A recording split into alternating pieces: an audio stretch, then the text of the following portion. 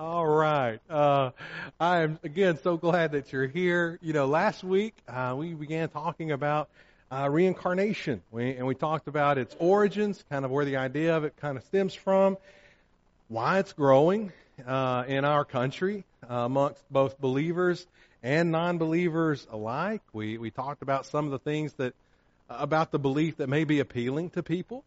And then, you know, at the end I shared with you that one of the things that I'm thankful for is that it does at least keep at the forefront of people's discussions the idea of life after death. What does happen at life after death? And the reality that the soul is immortal. And so those are two things that I think are very positive. But if you recall, I asked you as we kind of drew all that to a conclusion to say, well, while that's good that it keeps the idea of life after death and immortality at the front of people's minds and conversations, is reincarnation, is that the best route to take when one is searching for those answers? Now, I know it's not going to surprise you, but I'm going to have to say no. that this is not the best route to take when you're trying to find the answers for life and death and the immortality of the soul. And here's a couple just quick reasons as far as like logic goes. And then I'll share some things scripturally with you as well toward the end of the class. But just as far as like logic and reason goes, reincarnation doesn't solve the problem of pain and suffering. That is a problem that all mankind has.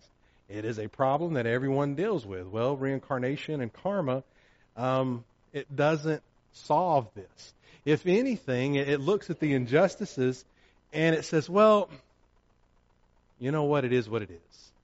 That as a result of your karmic debt, if you're experiencing pain in this life, suffering in this life, it's obviously because of your past lives. It's obvious that in your past lives, you didn't live how you're supposed to live, and now consequentially, you're just having to deal with that karmic debt, the pain and suffering, in this life. And I'm the first to admit that when it comes to the pain and suffering of this life, all of us as Christians, listen, we've all been faced. We've probably asked this question ourselves, if not of ourselves and personal circumstances, certainly of people we love who are going through hard times. We find ourselves sometimes saying, why? Why, God, are they going through this? And sometimes we just kind of have to throw up our hands and say, I don't know. Aside from the reality that we live in a fallen and broken world, and there's just pain and suffering all around us, sometimes there's a lot of answers to those things that we kind of wish we had that we just don't.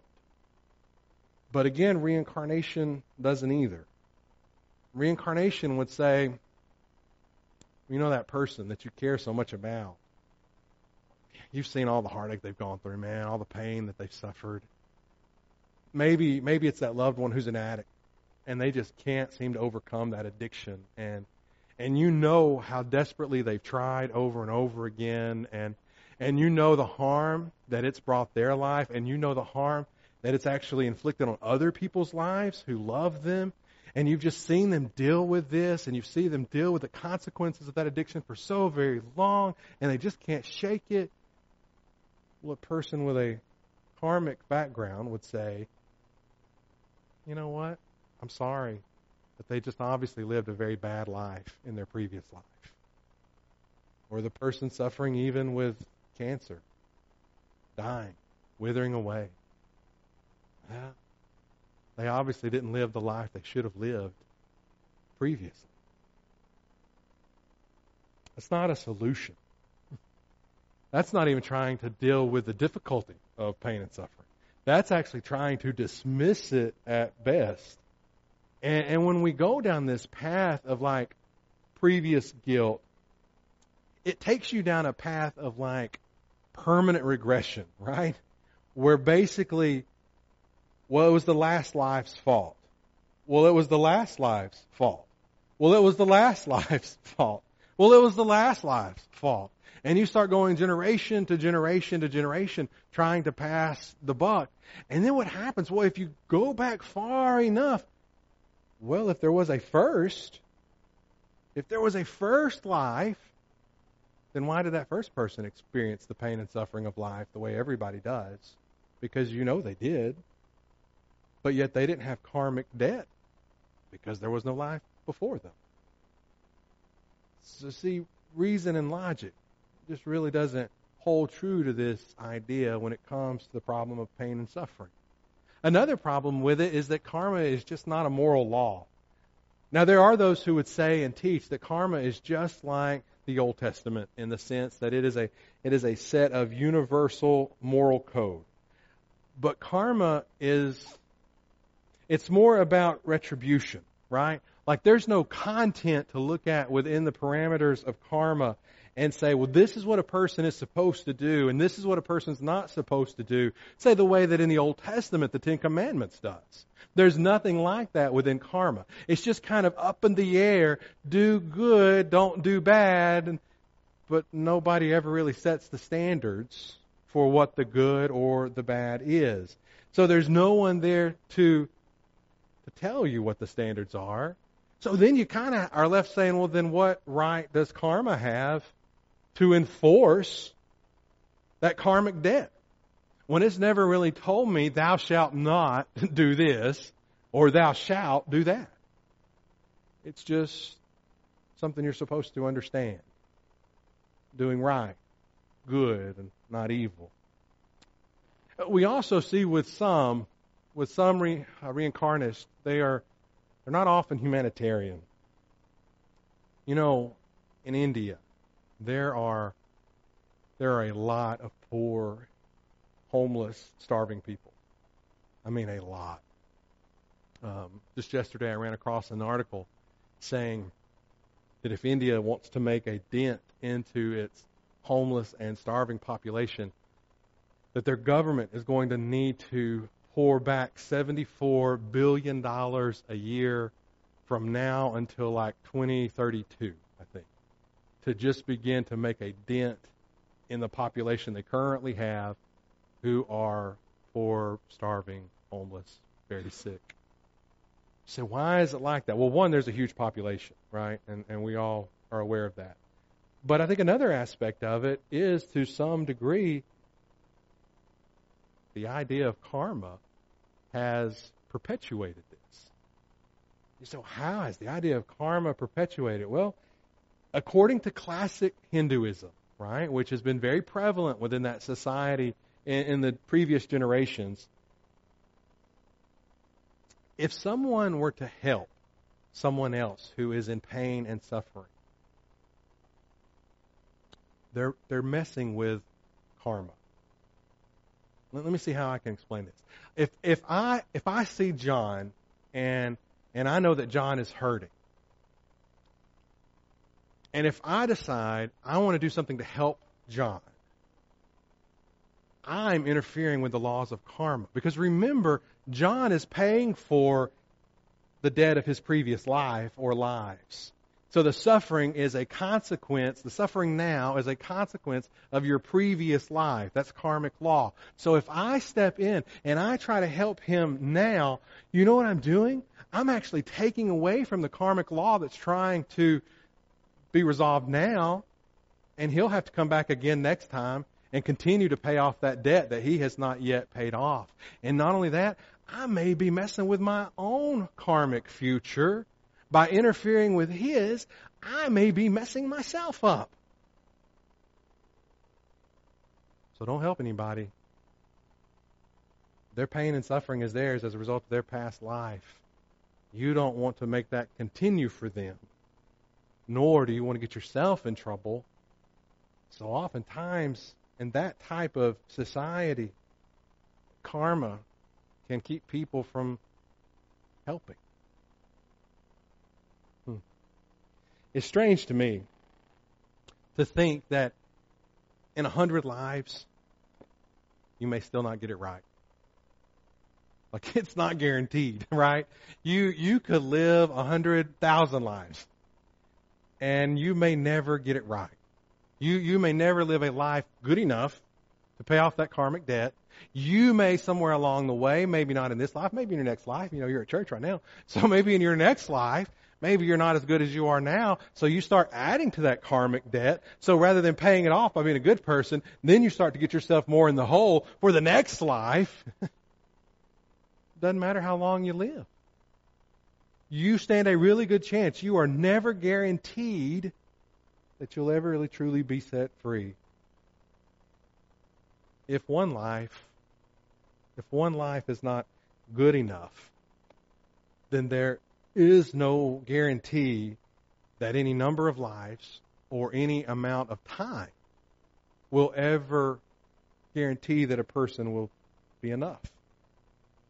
And listen, those are just a few fundamental problems that I can see with karma and reincarnation. And I know that there are many, many more. But now I want us to take a moment, since we're here in Bible class, and I want us to compare the two. And I want us to think about our belief system in comparison with this one. So, of the two, of reincarnation and resurrection, reincarnation says that after death, the soul passes on to another body. And that process continues and continues. Resurrection, after death, same soul, but a new and incorruptible body. The idea of reincarnation is it's a process, ever ongoing process toward perfection. Resurrection, through Jesus, you're made perfect. Period. It's not this ongoing process from life to life, generation to generation. And we all know that Jesus rose from the grave. We talked a lot about it over the past several days, right? I'll tell you a funny story real quick. This morning, as we were out before we got started for Eagles for Christ, this young lady was sitting right here off to my side, and I heard her say to her friends, "Man, y'all, I had enough Jesus this weekend. I don't think I need any more today." So she hops up, and as she's walking by me, she goes, "Excuse me, sir, I just want you to know that I already have Jesus in my heart, and He's given me the gift to sing hallelujah." And she left for class. And that was fine. I didn't mind at all, because the rest of them, they were still there with us, still stayed. And we're still a part of it. So we know, obviously, through our teaching, a teaching here, a teaching throughout Christendom, we know about the resurrection, I hope. If we don't, then we're failing miserably. So hopefully we know about the resurrection. Well, with the resurrection of Jesus, He wasn't like a ghost, right? Like we sometimes think of ghosts. Like He wasn't this resurrected from the dead spirit. He was flesh and bone. He had a body. He said in Luke 24:39, this is following His resurrection, He said, "See my hands and my feet, that it's I myself? Touch me and see." Spirit doesn't have flesh and bones as you see that I have. Man, what an amazing, awesome moment that must have been. To be standing there in the very presence of Jesus, the one who had been crucified just 3 days before, laid in that tomb, now resurrected from the dead, and He's standing there in front of you saying, "Look, it's me, guys. Look at my hands, look at my feet." And if that's not enough, verses 41 and through 43, He asks for something to eat. And they fix some fish, and they give Him some fish, and He eats the fish in front of them. All these things are very physical body things, right? So we know that Jesus had this physical body in His resurrection. But the resurrection of Jesus is different. It's just different from others in the New Testament who were brought back from the dead. Look, when you think back into the New Testament, we can think of several examples of people who were dead and who were brought back to life. Jesus, of course, raised the widow of Nain's son there in Luke 7. Jairus' daughter was raised in Matthew 9. Of course, Jesus' friend Lazarus was raised from the dead in Luke 11. Then over in Acts, you have the beautiful widow by the name of Tabitha or Dorcas, who had done great things for the church. And upon her death, they resurrected her in Acts chapter 9. And then you have the story of Eutychus in Acts 20. And I know you remember Eutychus, right? I hope you need to remember Eutychus. I think all Christians should remember Eutychus. Eutychus fell asleep while Peter was preaching, and he fell out of the window and died. Okay, so that's why we all sit down there and not up there, right? Because no one wants to get so bored they fall asleep and they die. But he was brought back to life. Now, what is it that makes all these so different from Jesus? Jesus was truly resurrected. Jesus never died again. The others, they were like miraculously resuscitated because they died again. They came back. They lived however long they lived after that. They served an amazing purpose to point to the fact that Jesus was who he said he was. And then at some point, they died again. Jesus? Nope. He only died that once. Resurrected from the grave. He's still alive to live forevermore. So his death, his resurrection, it's just different than several others who were brought back to life. In 1 Corinthians, Paul would write in chapter 15 and verse 20, in fact, Christ has been raised from the dead, the first fruits of those who have fallen asleep. Paul says, the resurrection of Jesus, it happened, it is a fact.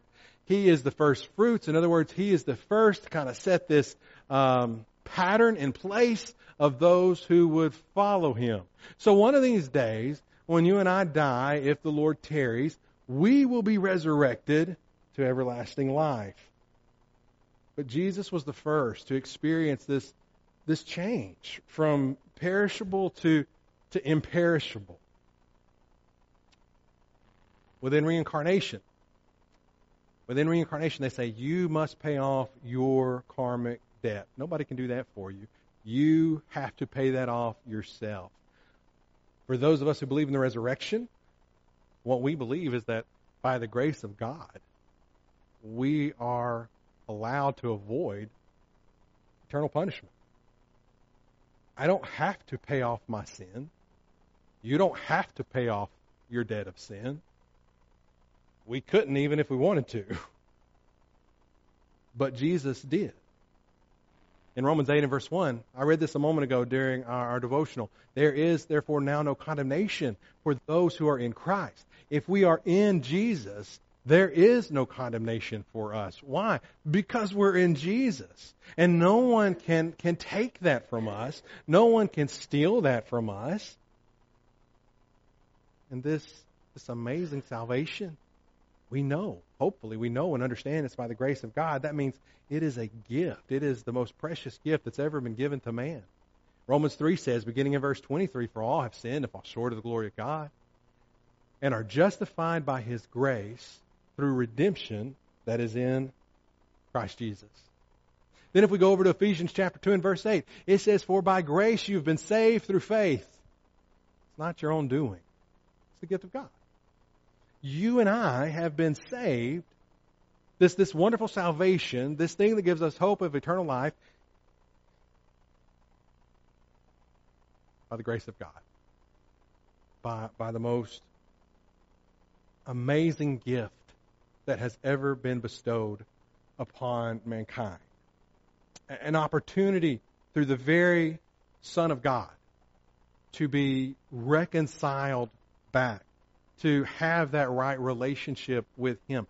Not because of our own doings, but because of what he has done for us. And this gift is a gift that we receive. We just receive it in faith.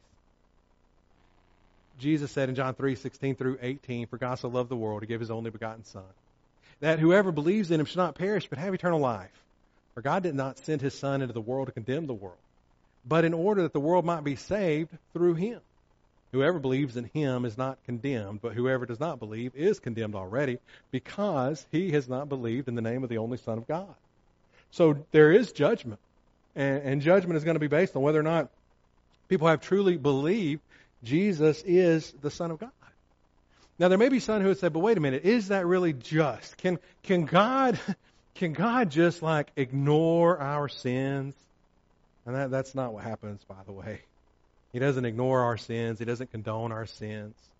He doesn't just like sweep our sins under the rug and say, well, we just won't talk about that. That's not what happens. He gave his Son to pay for us. He gave his Son to be that propitiation, to be that perfect sacrifice for our sins.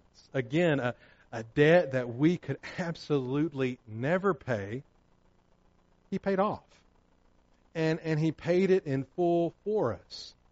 So is God just? Yes, God is very just.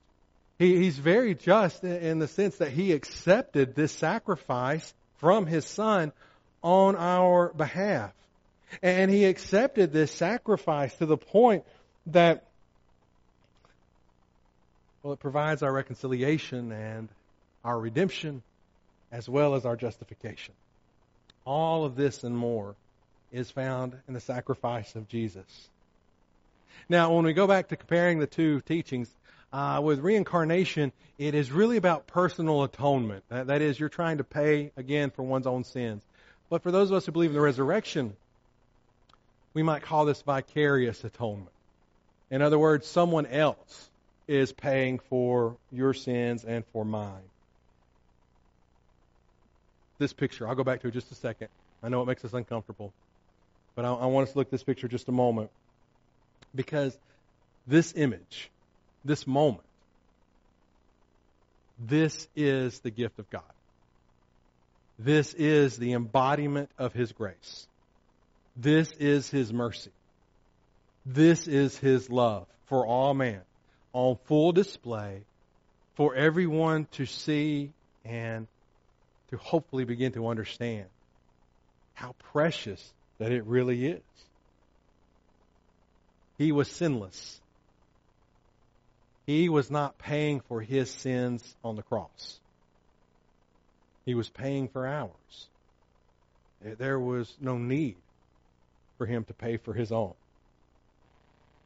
Now, also with reincarnation, many believe, and I mentioned this I think last week, many who do believe in reincarnation, especially those who try to merge Christianity and reincarnation into the same teaching, they especially would present it as a way to say God doesn't want anyone to perish, so this is how everyone will ultimately be saved. Through reincarnation, everyone eventually will be saved. So like at some point, you're going to finally get it right.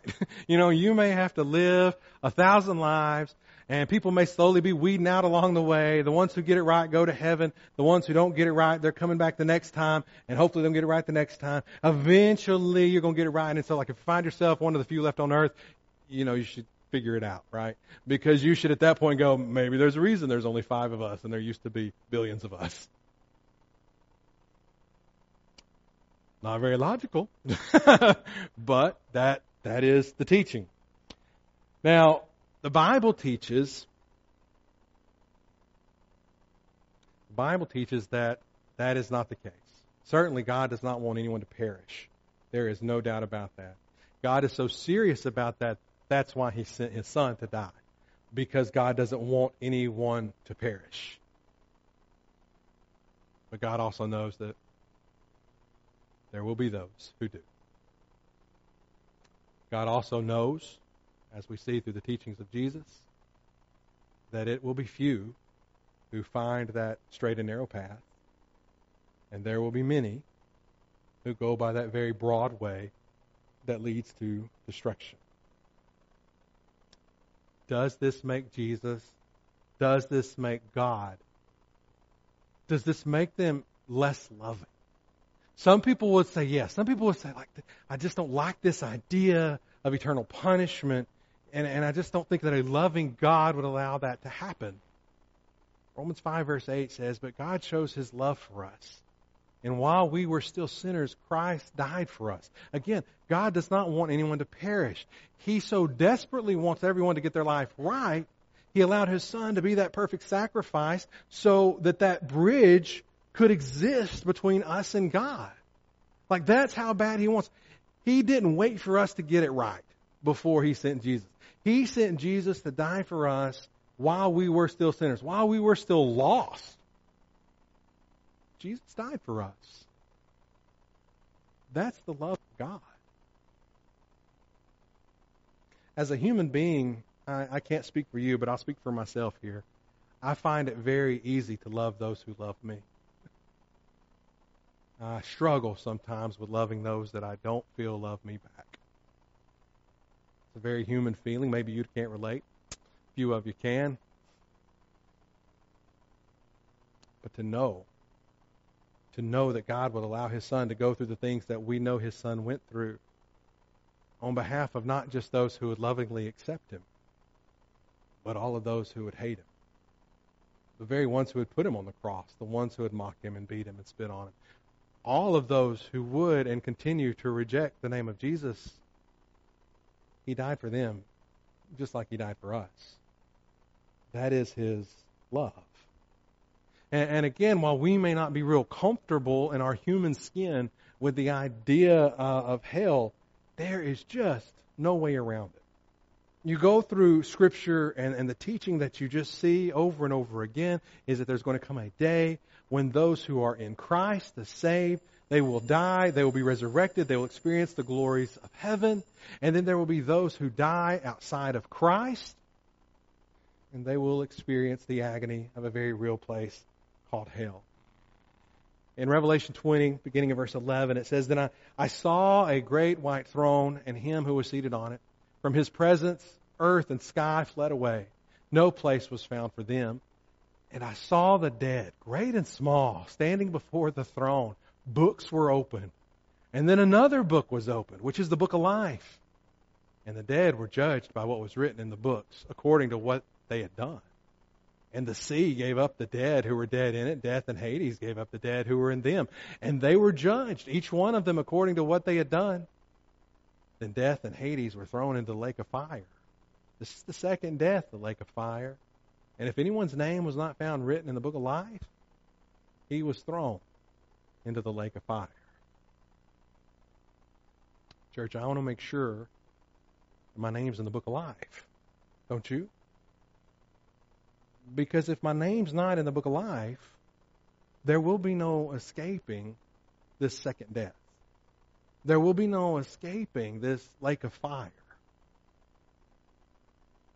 The choice is ours. It's based on the deeds we do. In other words, our life and the choices we make in this life.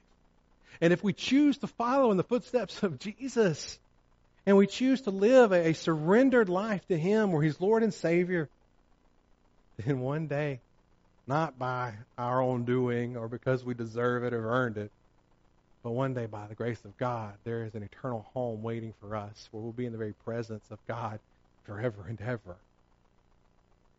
Or we can continue to choose to live for ourselves, and we can be more self-absorbed and worried about the ways of this world and blending in with this world more so than standing out the way that a Christian should. And we can just continue to ignore what the will of God is. And then we die and we run the risk of our name not being written in that book of life. And if our name's not written in that book of life, we're not going to escape the second death.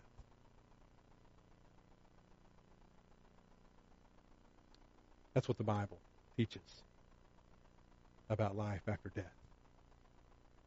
That for a child of God's, there is the hope of eternal life. And for a person who rejects God, there is the promise. There is the promise of eternal condemnation.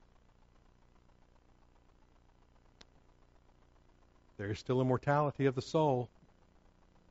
Both will be forever. And the choice is ours. No one else can make it for us. Let's go to God in prayer. Our Father God, we humbly bow before you tonight, and we thank you so much for this opportunity to be with one another, to spend time with you, to spend time in your word. And Father, as we become more and more aware of eternity, we pray, Father, that our lives each day are a reflection of your will. And we pray, Father, that people can see your Son, they can see you, they can see your Spirit. They can see us, Father, striving to live a life for you. Father, We pray that as we grow, that we would grow spiritually in such a way that we would begin to, more and more as every day and year passes, we would just grow more and more excited about being with you forever, as we grow to understand that this world is not home, but being reconciled in your presence in heaven. That's our home. Father, help us live for our home. Help us to be a people who are, help us, God, to be a people who are truly homesick and who long to be with you. Help us, Father, to not be so tethered by the physical, temporary things of this life that we begin to really dwell on the earthly instead of taking our eyes off that which is eternal. All these things we ask tonight in Jesus' most precious and holy name. Amen. You're dismissed.